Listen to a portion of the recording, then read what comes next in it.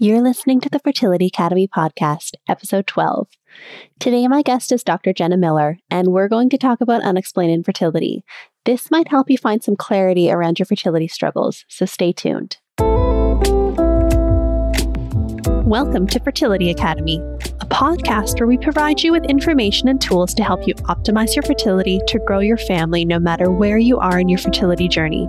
We offer interesting, creative, and evidence-based information and give you practical tools to help you get closer to your goal of building a family. I'm your host, Michelle Kapler. I'm a fertility-focused acupuncturist and Chinese medicine practitioner, board-certified fertility specialist, and fertility coach with over 10 years of experience helping my patients build their families. I'm so glad you're here with us. Let's get on with the episode. Hello and welcome. I'm your host, Michelle Kapler. Today, I'm going to be chatting with Dr. Jenna Miller, who's one of the incredible naturopathic doctors that I have the pleasure of working with at my clinic, the Toronto Reproductive Acupuncture Clinic. We're going to be diving into a topic that's mysterious and frustrating, unexplained infertility. Today, we talk about what is unexplained fertility and what does that mean? How is somebody diagnosed with unexplained infertility? What are some of the most common underlying causes of unexplained infertility? What types of treatments are typically offered to people with an unexplained infertility diagnosis? How a naturopathic doctor assesses and treats unexplained infertility? And Dr. Jenna shares some good advice for people who have just received an unexplained infertility diagnosis. Before I play the interview, I want to offer Dr. Jenna's bio. Dr. Jenna Miller is a naturopathic doctor with a passion for co-creating the health of weird, wild, and badass women.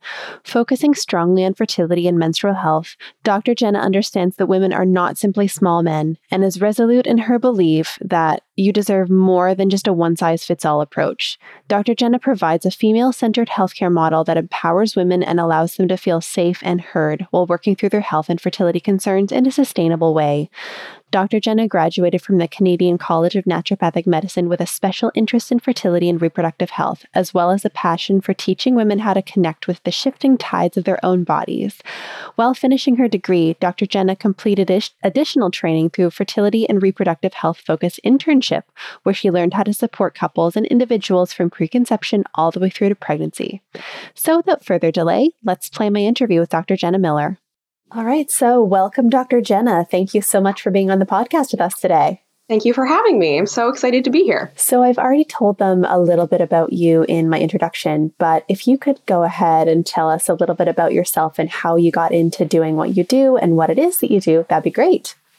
Yeah. So I guess the easiest way to start off with explaining what I do is just by saying that, I'm a naturopathic doctor. So that means I support individuals through their healthcare journey by providing an individualized and holistic care framework for them with a focus on addressing the root cause of their concerns. So for those who aren't familiar with naturopathic medicine, my approach is similar to your family doctor in that I'm able to run blood work, perform physical exams, things of that nature. But the way that I treat things is vastly different. So whereas your family doctor may prescribe medications, naturopathic doctors use nutritional and herbal supports or acupuncture or lifestyle medicine to achieve balance and health. And so when I look at where I've gotten to or how I've gotten to where I am today in terms of treating fertility and working in menstrual health, I've not gone through my own fertility struggles per se, but I deeply resonate with the idea that women should be able to understand their own bodies and be able to advocate for themselves in the context of their own healthcare. And so my practice is really deeply rooted in feminist principles. And a huge piece of that is body autonomy and body sovereignty. So knowing and understanding how our body works and understanding that our fertility is a really big part of that as well. So we can play an active role in our own healthcare by understanding those things. I don't think any health concerns really reflect this problem more or this disconnect from how our body works than unexplained infertility, which is why I'm really excited to talk about this concept and this specific topic today. Unexplained infertility kind of paints our body as this unknowable thing, this thing that's too complex for us to understand. And while there are definitely still many things that we don't know about the body and fertility, I think the healthcare system as it exists today avoids teaching women about their own bodies and fertility. And without this knowledge, it makes it really impossible for women to advocate for proper care and thorough assessment in a fertility clinic setting. That's an excellent explanation. Thank you so much for saying that. That's great. I think that it brings up a really important conversation that can get huge and vast. But the fact that body literacy, especially for women in our culture, just isn't prioritized, especially in our formative years. And that results in a disconnect, especially within the fact that the conventional medical system is really put on a pedestal as the be all end all in terms of solutions. And so when we can't get answers from that lens through which we look at the body, we can look to other models and other lenses, which is why I think that Chinese medicine and naturopathic medicine is so applicable in the context of unexplained infertility, because we have a different way of assessing the body and a different way of looking at the body and a different way of educating people on their body. So I'm really excited to talk to you about that today. Absolutely. I would say as well, something about like traditional Chinese medicine and naturopathic medicine is like the depth that we can go into like a full health discussion with patients. And so being able to identify sort of the root cause of your concerns does require like some time and some careful questioning in place. And I think that's really where naturopathic medicine and traditional Chinese medicine can fill in the gaps in care for individuals, especially for those who experience unexplained infertility. Diving a little bit deeper and being a health detective is so important in the context of this specific concern.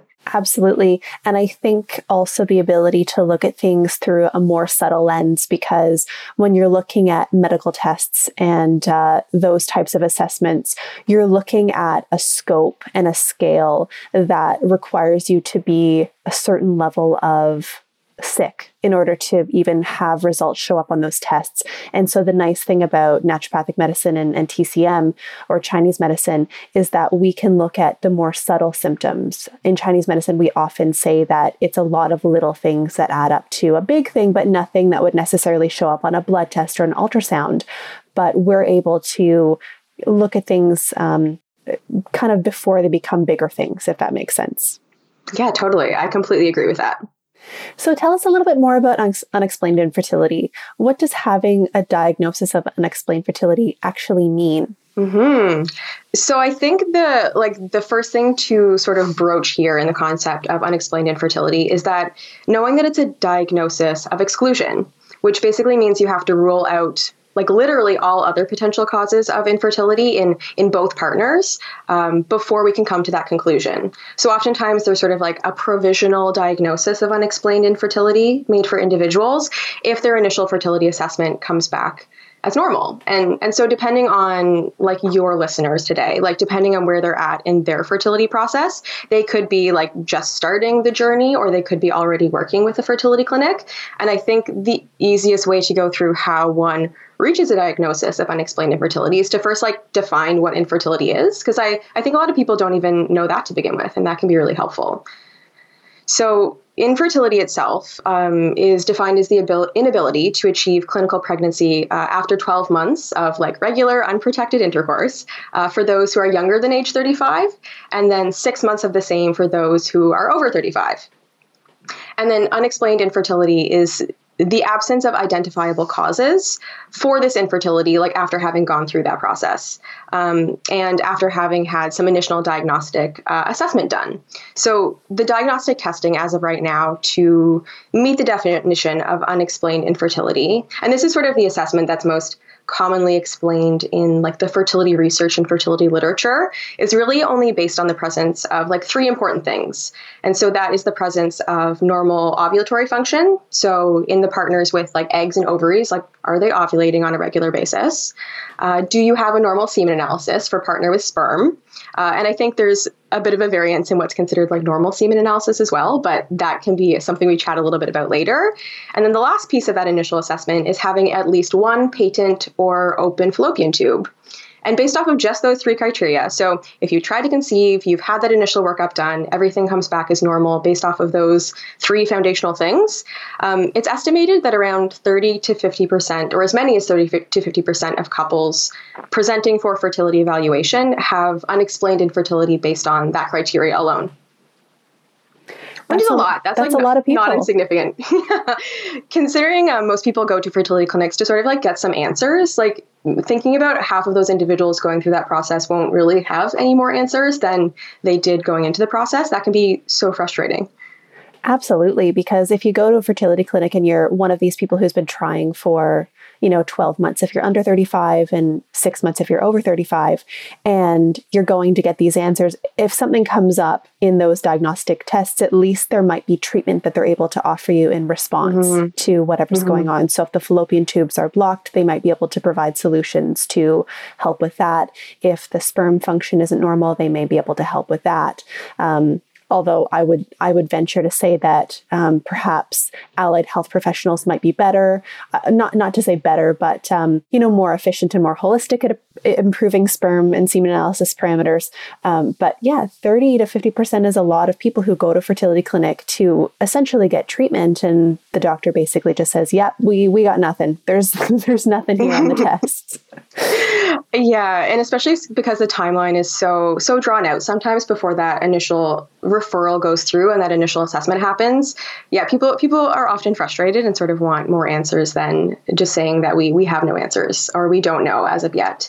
I always tell patients, and I think it kind of helps to mention that having a diagnosis of unexplained infertility doesn't necessarily mean that there's no cause or reason. It just means that we haven't found that cause or reason yet. And sometimes, kind of like you mentioned, it's because current medical research or current assessment is limited. So we don't have assessments in place to be able to assess for your specific cause of infertility. But often it also just means that we haven't done the right testing yet, or we haven't dug deep enough, or we haven't had the right testing done as of yet. So what you're saying is that if somebody goes to a fertility clinic and they're diagnosed with unexplained infertility, in which case the physician will usually put them through some kind of protocol-based treatment. So they might start with IUIs because it's less invasive, and then might move to IVF. And some clinics, in fact, recommend IVF right away when they're unexplained. But what you're saying, I think, is that there might be further testing that somebody could do with, say, a naturopathic doctor like you. Am I correct? Absolutely. Okay. I always like to mention, so that's the thing, fertility clinics sometimes aren't always as concerned in terms of identifying the underlying cause of the unexplained infertility, because it won't necessarily change their treatment trajectory. So they have a few options to offer in terms of treatment. And so that goes as low intervention for unexplained infertility as just expectant management, which is just keep doing what you're doing, keep trying to conceive at home, keep tracking for ovulation, come back to us in a few months and we'll take things from there. Or as sort of high level intervention as IVF. And I would say it's becoming a bit more common for couples with unexplained infertility to move towards IVF faster, just because of the fact that it does have some of the higher success rates. And it also can be diagnostic for some of the underlying causes of unexplained infertility, like egg quality, for example. It can tell us a bit more about that. And so, naturopathic medicine can definitely it's more important for us to identify some of the underlying causes, because the treatments that I'm able to provide are going to be very much dictated on the underlying cause or the root cause. So if we find out that the underlying cause for you is related to endometriosis, we're going to be a bit more targeted towards the underlying pieces of that, and make sure that your IVF success rates are as good as high as possible, let's say, because that's not something that fertility clinics essentially have varied tools in their toolkits to be able to offer patients. Right. And so what are some of the possible explanations for unexplained infertility that you would commonly see in your practice? And how would you assess for these issues? Yeah. So to be honest, there are lots of causes, lots of potential explanations for why unexplained, or what may be contributing to unexplained infertility. So I would say that there are three that sort of keep returning in my practice, and ones that I see most commonly. It's by no means are these three an exhaustive list of all potential causes of unexplained infertility, or I guess as of yet undiagnosed infertility. But I would say the three most common that I see would be egg quality issues, so poor egg quality, endometriosis, and then high or abnormal sperm DNA fragmentation. So we can maybe dive a little bit deeper into one of those first, if you'd like. Yeah, I want to talk about sperm and semen analysis later for sure, but let's talk a little bit about the egg quality and the uterine side of things first. I think egg quality is like a huge piece of things. And I'm sure you see this a lot in your practice and seeing your patients as well. Oftentimes, I would say like a lot of unexplained infertility cases end up having some, like egg quality plays at least some role. It's a huge one because mostly, like as of yet, there's no way to really directly assess for egg quality without going through the IVF process. And sometimes even after that process, depending on the testing that's being done. So the initial fertility workup looks at whether eggs are present. It looks at whether they're actually being released or ovulated. But the assessment for egg quality can only really be done by watching how individuals respond to an IVF cycle. And when going through IVF, we can really closely assess for embryo quality using additional testing. So some fertility clinics will suggest doing something called pre-implantation genetic screening or genetic testing. And this can tell us a lot about the embryo quality, which is 50% the genetic material of the sperm and 50% the genetic material of the egg, culminating together in like a new structure, which is the embryo. And the embryo quality, that plays a pretty significant role in its viability or likelihood to implant and to stay implanted. The only thing is this additional genetic testing is an additional cost to people, and oftentimes it's not always like a first line assessment or first line consideration from a fertility clinic. So it might not even be something that you would have gone through during like a first IVF cycle. I think the truth of the matter is that past age 35 for the partner with eggs, and for those who have ovaries, like egg quality does begin to decline rapidly. And the poorer the quality of the egg, the less likely it is to be fertilized by the sperm, and the less likely it is to result in a healthy embryo that can implant and stay implanted, resulting in a healthy pregnancy. And egg quality is largely impacted by age. So even though you may have had testing done to assess for the appropriate number or the amount of eggs, so like ovarian reserve testing, most people that term will sound familiar to them, the quality can still be impacted. So sometimes fertility clinics will say like, your ovarian reserve is good. We think you're going to respond really well to IVF based off of that. But that truly doesn't encompass egg quality, which makes things really difficult. And I think that one of the tough parts is that when egg quality is an issue with, and you're going about treatment in the context of a mainstream medical IVF clinic, is that, the egg quality piece is discovered through IVF as diagnosis. And so the only real solution is to get enough embryos to be able to test them. And then from those embryos, be able to find genetically viable embryos. But it's not necessarily actually doing anything to address the underlying cause, which is something that naturopaths do quite brilliantly. So do you want to tell us a little bit about that? Absolutely. I was going to say, so with poor egg quality, like naturopathic medicine can be so helpful here because IVF and IUI can't impact egg quality. And I think that's something fertility clinics are like very clear about. You can increase the number of eggs that are being produced and you can retrieve those eggs and potentially fertilize them. But you can't impact the quality of those. There is, however, like a very significant body of research that looks at underlying nutritional and supplemental support that can have an impact. So, for example, studies have looked at the role of mitochondrial dysfunction, declines in telomere lengths, so sort of like the chromosomal capacity of the egg, oxidative stress, and all of those, how they play a role in not only ovarian reserve, but also egg quality. And these are all factors that naturopathic doctors have the tools to address quite readily. So using nutritional support, making sure that like we're upping antioxidant intake via diet, and then taking a look at key supplemental supports to promote egg quality as well.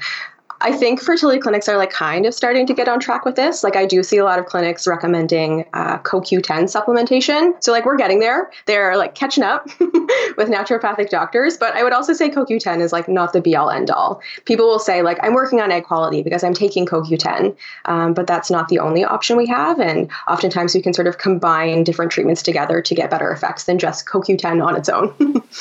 For sure. And the combinations that you would use, I would assume, would depend almost entirely on the individual's health picture, and a detailed assessment would be required in order to put together a custom-made and a tailored treatment plan for that person in order to get the best. And I think the other aspect to consider is that not all supplements are created equally. So the stuff you order on Amazon is going to be vastly different in the speed and efficiency and effectiveness of that supplement versus something that you would get from your naturopathic doctor.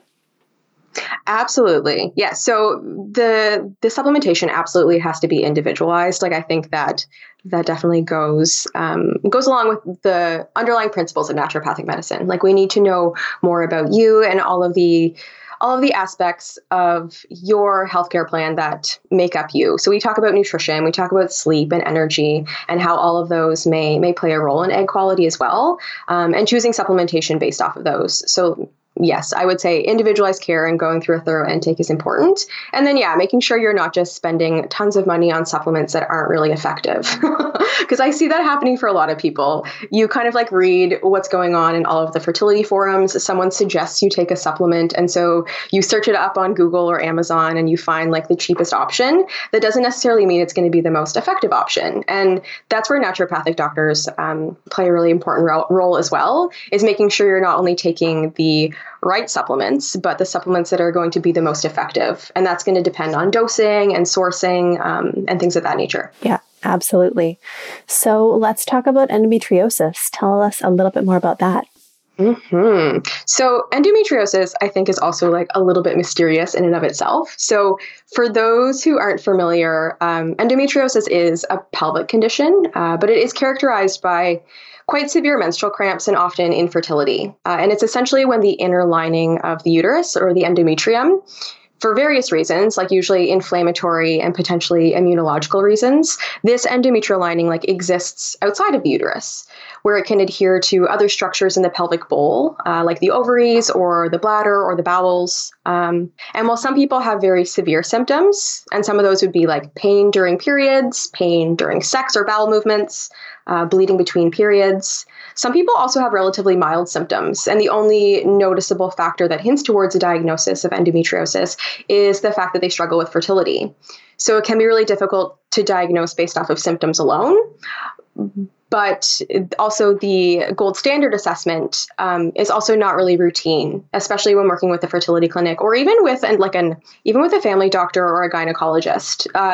The only definitive test for endometriosis as of right now is a pretty invasive abdominal surgery called a laparoscopy, where they essentially do sort of like a keyhole surgery into the abdomen, and they use like a little camera to sort of visualize the pelvic bowl and see if that endometrial lining is existing outside of the uterus. And then during that process, they'll typically also surgically remove that tissue. But it's easy to understand why that's not like typically included in an initial fertility workup for all individuals. Yeah, absolutely. And I think that, it's important to recognize that we're working within the context of Ontario, and, our healthcare system may differ from some healthcare systems of some of our listeners, but I'm under the impression that the wait list for that kind of diagnostic surgery here in Ontario where we work is close to 2 years. And a lot of people don't have 2 years to wait. Yeah, absolutely. Especially when we also consider that like unexplained infertility can be layered. And I think you mentioned earlier that sometimes it's a bunch of like small things coming together. So if we're thinking about waiting 2 years and maybe we're also concerned about egg quality alongside endometriosis, those 2 years can have a pretty significant impact on your fertility journey. For sure. And so how would you as a naturopathic doctor assess and potentially treat endometriosis? So I think what's quite helpful here is that for endometriosis, like a big piece of this is the clinical interview. So actually like sitting down and taking time to go through your full menstrual cycle history and make a note of all of your menstrual cycle symptoms and how those have shifted over time. So for endometriosis, truly getting a chance to sit down with a practitioner that has like more than 10 to 15 minutes to spend with you can be really helpful in increasing our clinical suspicion for endometriosis. So the presence of some of those symptoms that I talked about, like severe menstrual pain, getting similar cramping during sex or bowel movements can be really indicative of endometriosis, bleeding between periods, all of those pieces can be very helpful. And oftentimes from a naturopathic perspective, and even from a conventional care perspective, we sometimes have to treat endometriosis or assume endometriosis is the case based off of clinical suspicion if we've not been able to diagnose that specifically via laparoscopy yet. So based off of like symptom history taking, I'll often treat it based off of that piece of things. So people do have a lot of the symptoms of endometriosis. If their pelvic pain is getting worse over time, if they also experience fertility struggles, that's usually a good time for us to think about working on the inflammation management piece. And so endometriosis does cause like quite significant inflammation in and around the uterus, which can impact like sperm and egg interactions, as well as implantation into the endometrial lining. So naturopathic goals are going to be specifically working on those, like making sure we're reducing inflammation to allow some of those processes to happen more naturally. And I like to look at some anti-inflammatory and supplements that are going to play nicely with people's fertility treatments as well, because there are a lot that don't. And that's always a big goal of mine, is to make sure that everything we're doing together is going to play nicely with your conventional fertility treatment. And then also I really like acupuncture for endometriosis. And I'm sure that's something you're very well informed about. But acupuncture can be really helpful for like reducing inflammation, but also helping to support some of those more key components of endometriosis. So reducing inflammation, supporting pelvic blood flow and implantation when that needs to happen. And then looking at the nutritional piece to reduce inflammation as well. So looking at potential like big inflammatory triggers for some individuals with endometriosis, and that would be individualized to that specific person. Of course, as always. And so let's talk about sperm and semen. I've talked about it lightly in a few episodes before, but I think it's really interesting to layer not only the fact that semen analysis parameters have significantly declined in the last few decades, and the World Health Organization has kind of adjusted the parameters accordingly. So what used to be considered low is now considered normal just because of that significant decline. But there's also a lot of cultural factors in play in the fact that infertility tends to be looked at as the responsibility of the person with the ovaries and the uterus.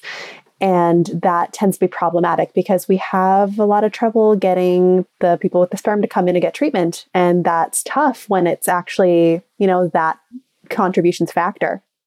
Absolutely. I feel like I see this all the time. Like, luckily, many partners with sperm, are like willing to have a discussion and willing to have be involved in the process. Because I think sometimes, even when semen analysis parameters come back as abnormal, I think sometimes the partners with sperm kind of feel like they play like a secondary role in the fertility process. Like, all of the treatment is typically like done to the partner with eggs. The partner with sperm really just like provides a sample, and that's like all their ongoing involvement in the fertility process.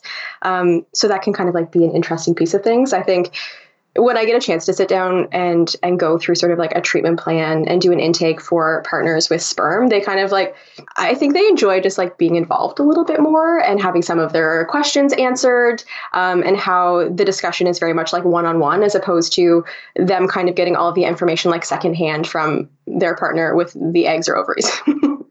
So I think we've mostly very much focused on the partner with eggs here, but the partner with sperm can play like a very equally important, if not more important, role in unexplained infertility in particular. And like you mentioned, just because the partner with sperm meets the minimum requirements in terms of sperm health, doesn't mean that they have no role to play. So suboptimal levels on semen analysis are not often flagged by fertility clinics. So the reference range is like quite wide. And so individuals with sperm, their numbers might be like slightly above the lower end of the reference range. And that will not be flagged by the fertility clinic. They'll be like, looks good. We're just going to keep on moving forward with treatment. But if sperm health is improved to the optimal range, it can significantly support a shorter time to pregnancy. And I often explain to individuals when it comes to sperm health, like, the sky is very much the limit. Like, the higher the numbers, the better for a lot of these things. And so we don't necessarily want to be settling for like slightly above normal. we want to be looking at optimal here.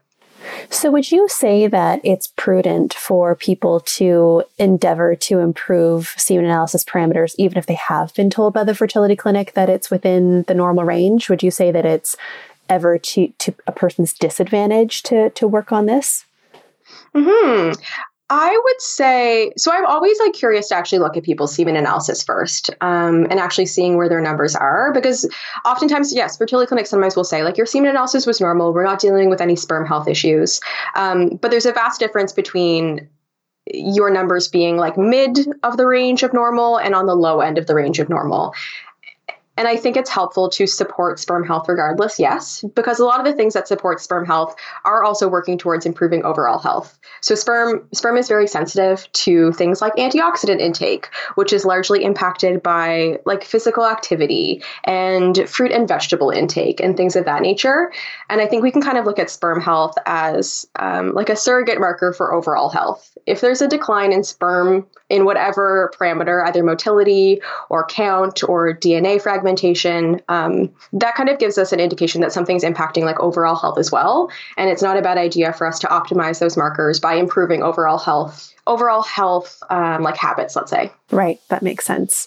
And so how would you advise people to have this conversation with their fertility clinic? Or do you think it's better just to consult with a naturopathic doctor instead, or maybe both? Yeah, I honestly think both. When we look at supporting fertility for individuals who are moving through this process, I think naturopathic doctors and fertility clinics both have equally important roles to play, but different roles. So I think if we're looking to work towards advocating for yourself in the context of a fertility clinic setting, I do think that's when working with a naturopathic doctor, especially with additional training in fertility, can really be invaluable.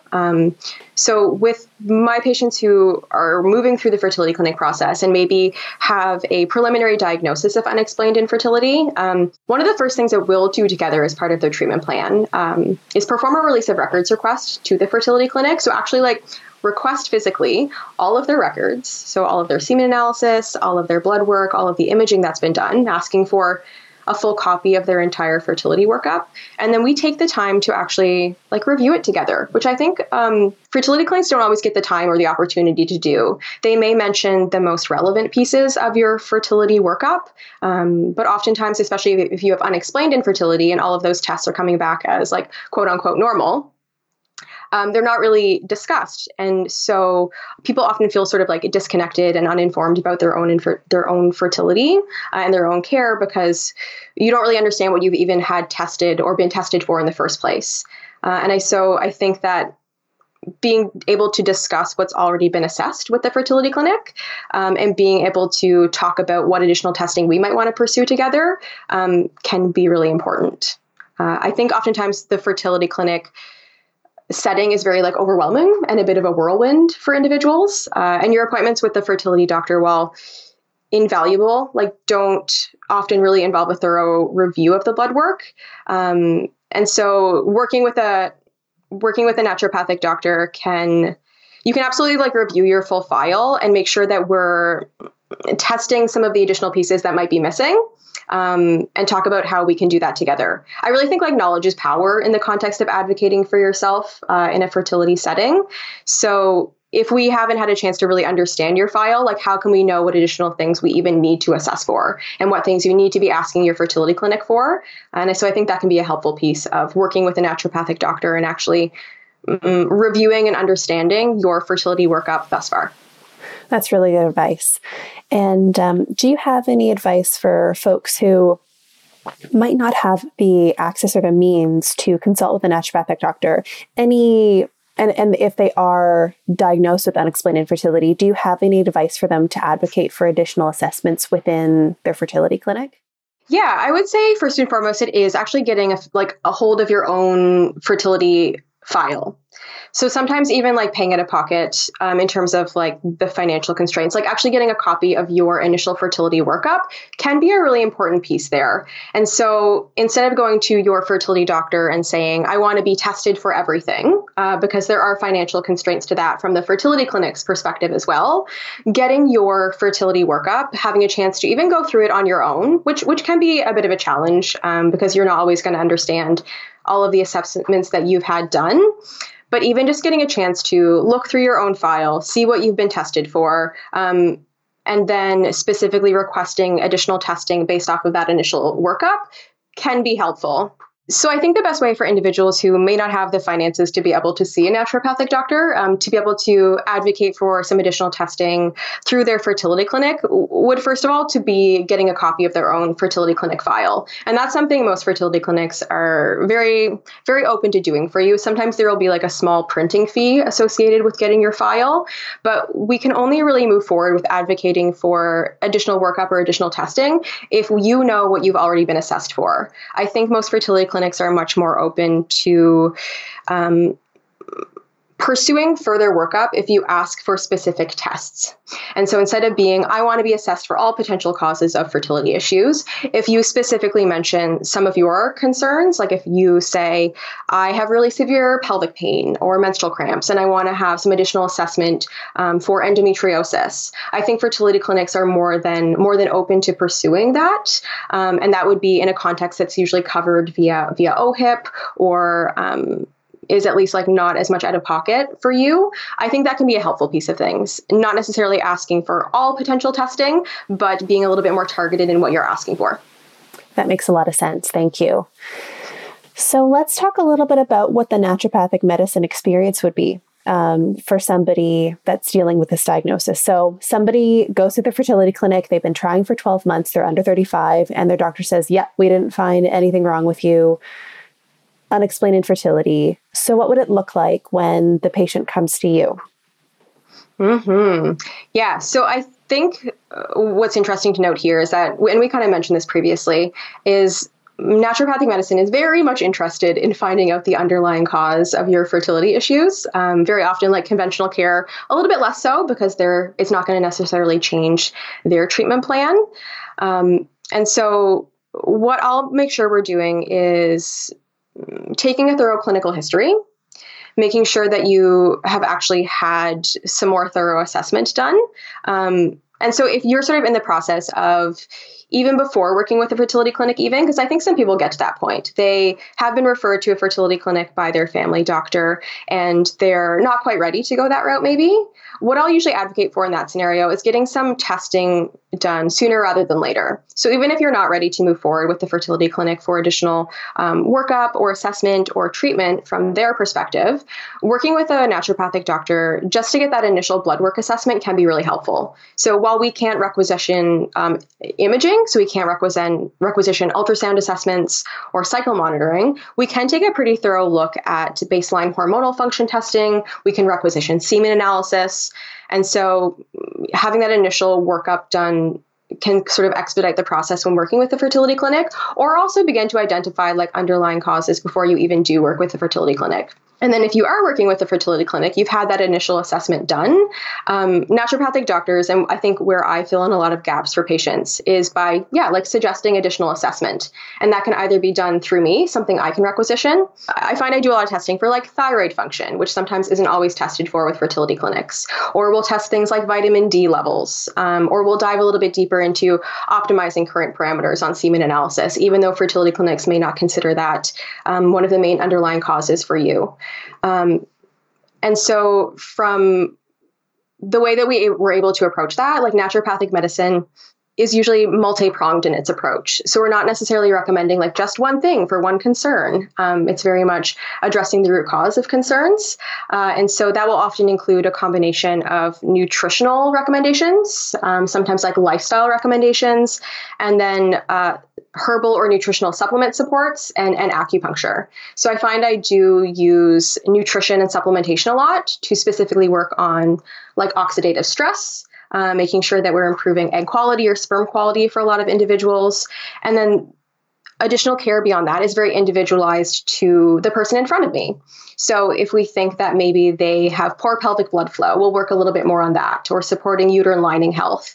And that will typically be addressed via acupuncture or nutrition or supplemental supports. But that's always going to be based off of what resonates most for the individual in front of me and what they think is going to be doable for them and their care. That's a huge piece of it as well, because I think that it's really easy to get overwhelmed in these scenarios where you get this diagnosis and then you go in the chat rooms, like you said earlier, and everybody's recommending a different supplement. And for the most part, it's more so about, well, let's make sure you're not getting overwhelmed with all of these changes that you're making, with all these things that you're taking. But there's also the piece that some of the recommendations out there that are being made by people who actually aren't qualified to make them could end up being harmful. Absolutely. Yeah. And especially like I mentioned previous, making sure that supplementation is playing nice with your fertility treatment, like that's a big piece of things. And I think sometimes where I guess like a bit of a concern comes from fertility clinics for individuals working with allied healthcare professionals is that they don't want you to be taking supplementation that's going to negatively interact with their fertility treatments.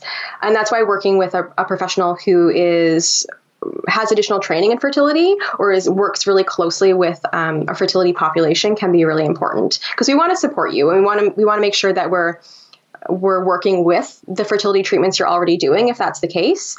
And not all supplementation is going to be safe or not interact with your fertility medications, which I think is a really important piece of that. Of course. Could you give us an example of something that maybe you've seen in the past that a person was taking and it had the wrong effect or a negative effect or not the desired effect? Yeah, I see this a lot with herbs. So I find some individuals will take, there's like a very common herb that's used to balance or regulate menstrual cycles called Vitex or chaste tree. And I see people taking that without telling their fertility clinic about it. And oftentimes that can like impact hormones. And since we want hormones to be very strictly controlled in like an IVF or an IUI setting, we don't always want those herbal medications to be happening at the same time as hormonal medications. So Vitex can significantly impact like estrogen levels for some individuals or progesterone, and it doesn't always result in the same effectiveness or success rates with IVF medications, for example. And so I think that's something just to be concerned about or to be aware of, and make sure that you're really discussing all of your supplements and all of your herbal supports, not only with your naturopathic doctor, but also with your fertility clinic. Yeah, absolutely. Because herbs and supplements are strong, they work. And so it's important to make sure that you're only taking them when they're indicated and when they're appropriate for your individual health picture. Yeah, absolutely. So if you could tell our listeners who are total beginners, let's say that they're just getting started, maybe they're kind of on that precipice of maybe going to a fertility clinic, or maybe they have a diagnosis of unexplained infertility, but they haven't actually done anything with it yet. Do you have any advice to help them get started on the next steps? That's a great question. I think after years of working with patients, I think the best advice I could offer is to start the assessment process early. You really don't have to wait the full 12 months to be referred to a fertility clinic to learn more about your own health and fertility. So if you're at that space or in that timeline already, I think getting some initial assessment with a naturopathic doctor can be really helpful.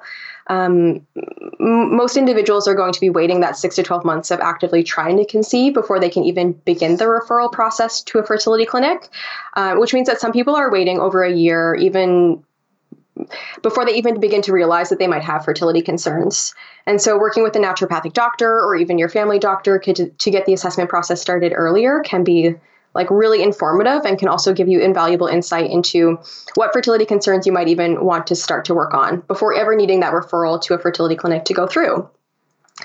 I think the biggest piece here is knowledge is power, and knowing more about your fertility status and hormonal health is essential in helping you to get pregnant, and perhaps even avoiding working with a fertility clinic in the first place. And fertility clinics are very important. They're a very big piece of the puzzle. But I think most people would rather work on trying to conceive on their own and not necessarily go through fertility treatments if they don't necessarily have to. And so I've had many patients who've conceived naturally while waiting on referrals to fertility clinics to go through. And I think the initial workup and assessment that we did together had been incredibly insightful and helpful for facilitating individualized care to make that happen.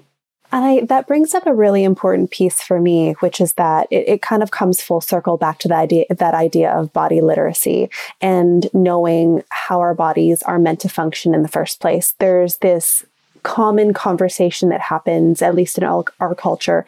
And I'll give you an example of, people who menstruate. It's very common to hear, well, I have really painful periods, but that's normal. That's just me. That's my body. My mom had it. Everybody in my family has it. That's just my normal. Or, my PMS is so bad that I can hardly function, but it's just part of, being a woman in some cases.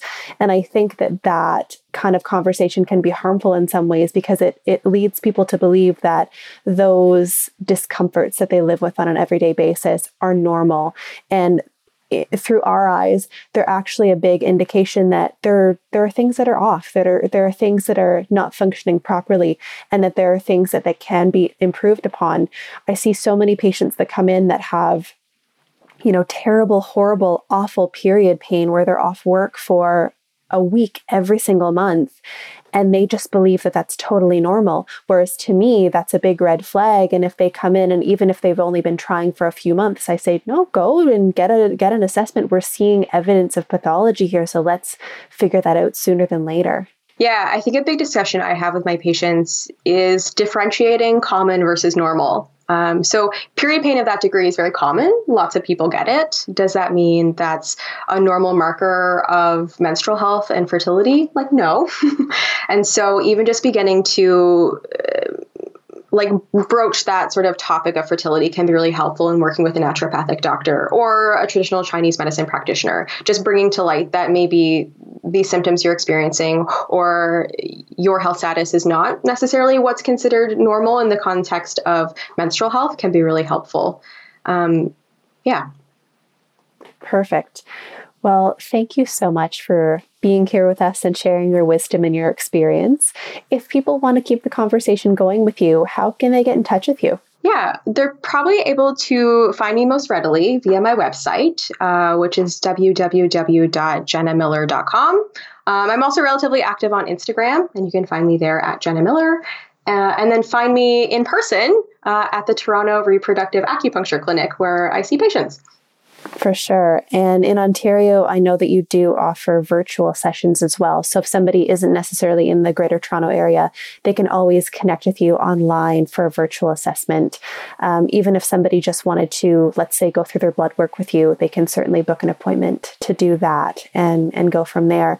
I will make sure that I link all of this info in the show notes, and so people can connect with you that way.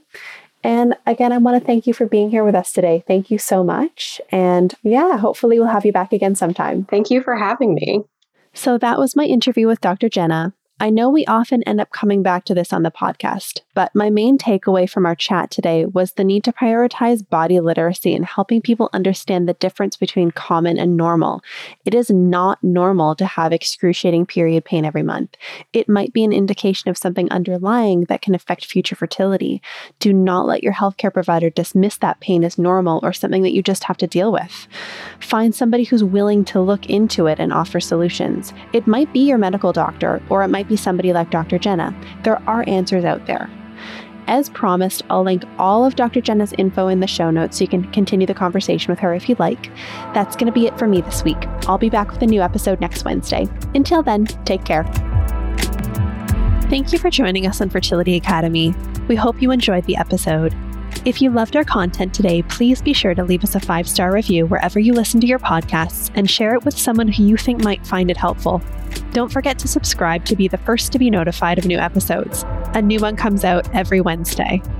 To keep in touch with us and to continue the conversation, you can find us over on Instagram at Fertility Academy or join us on our private Facebook group, the Fertility Academy Community.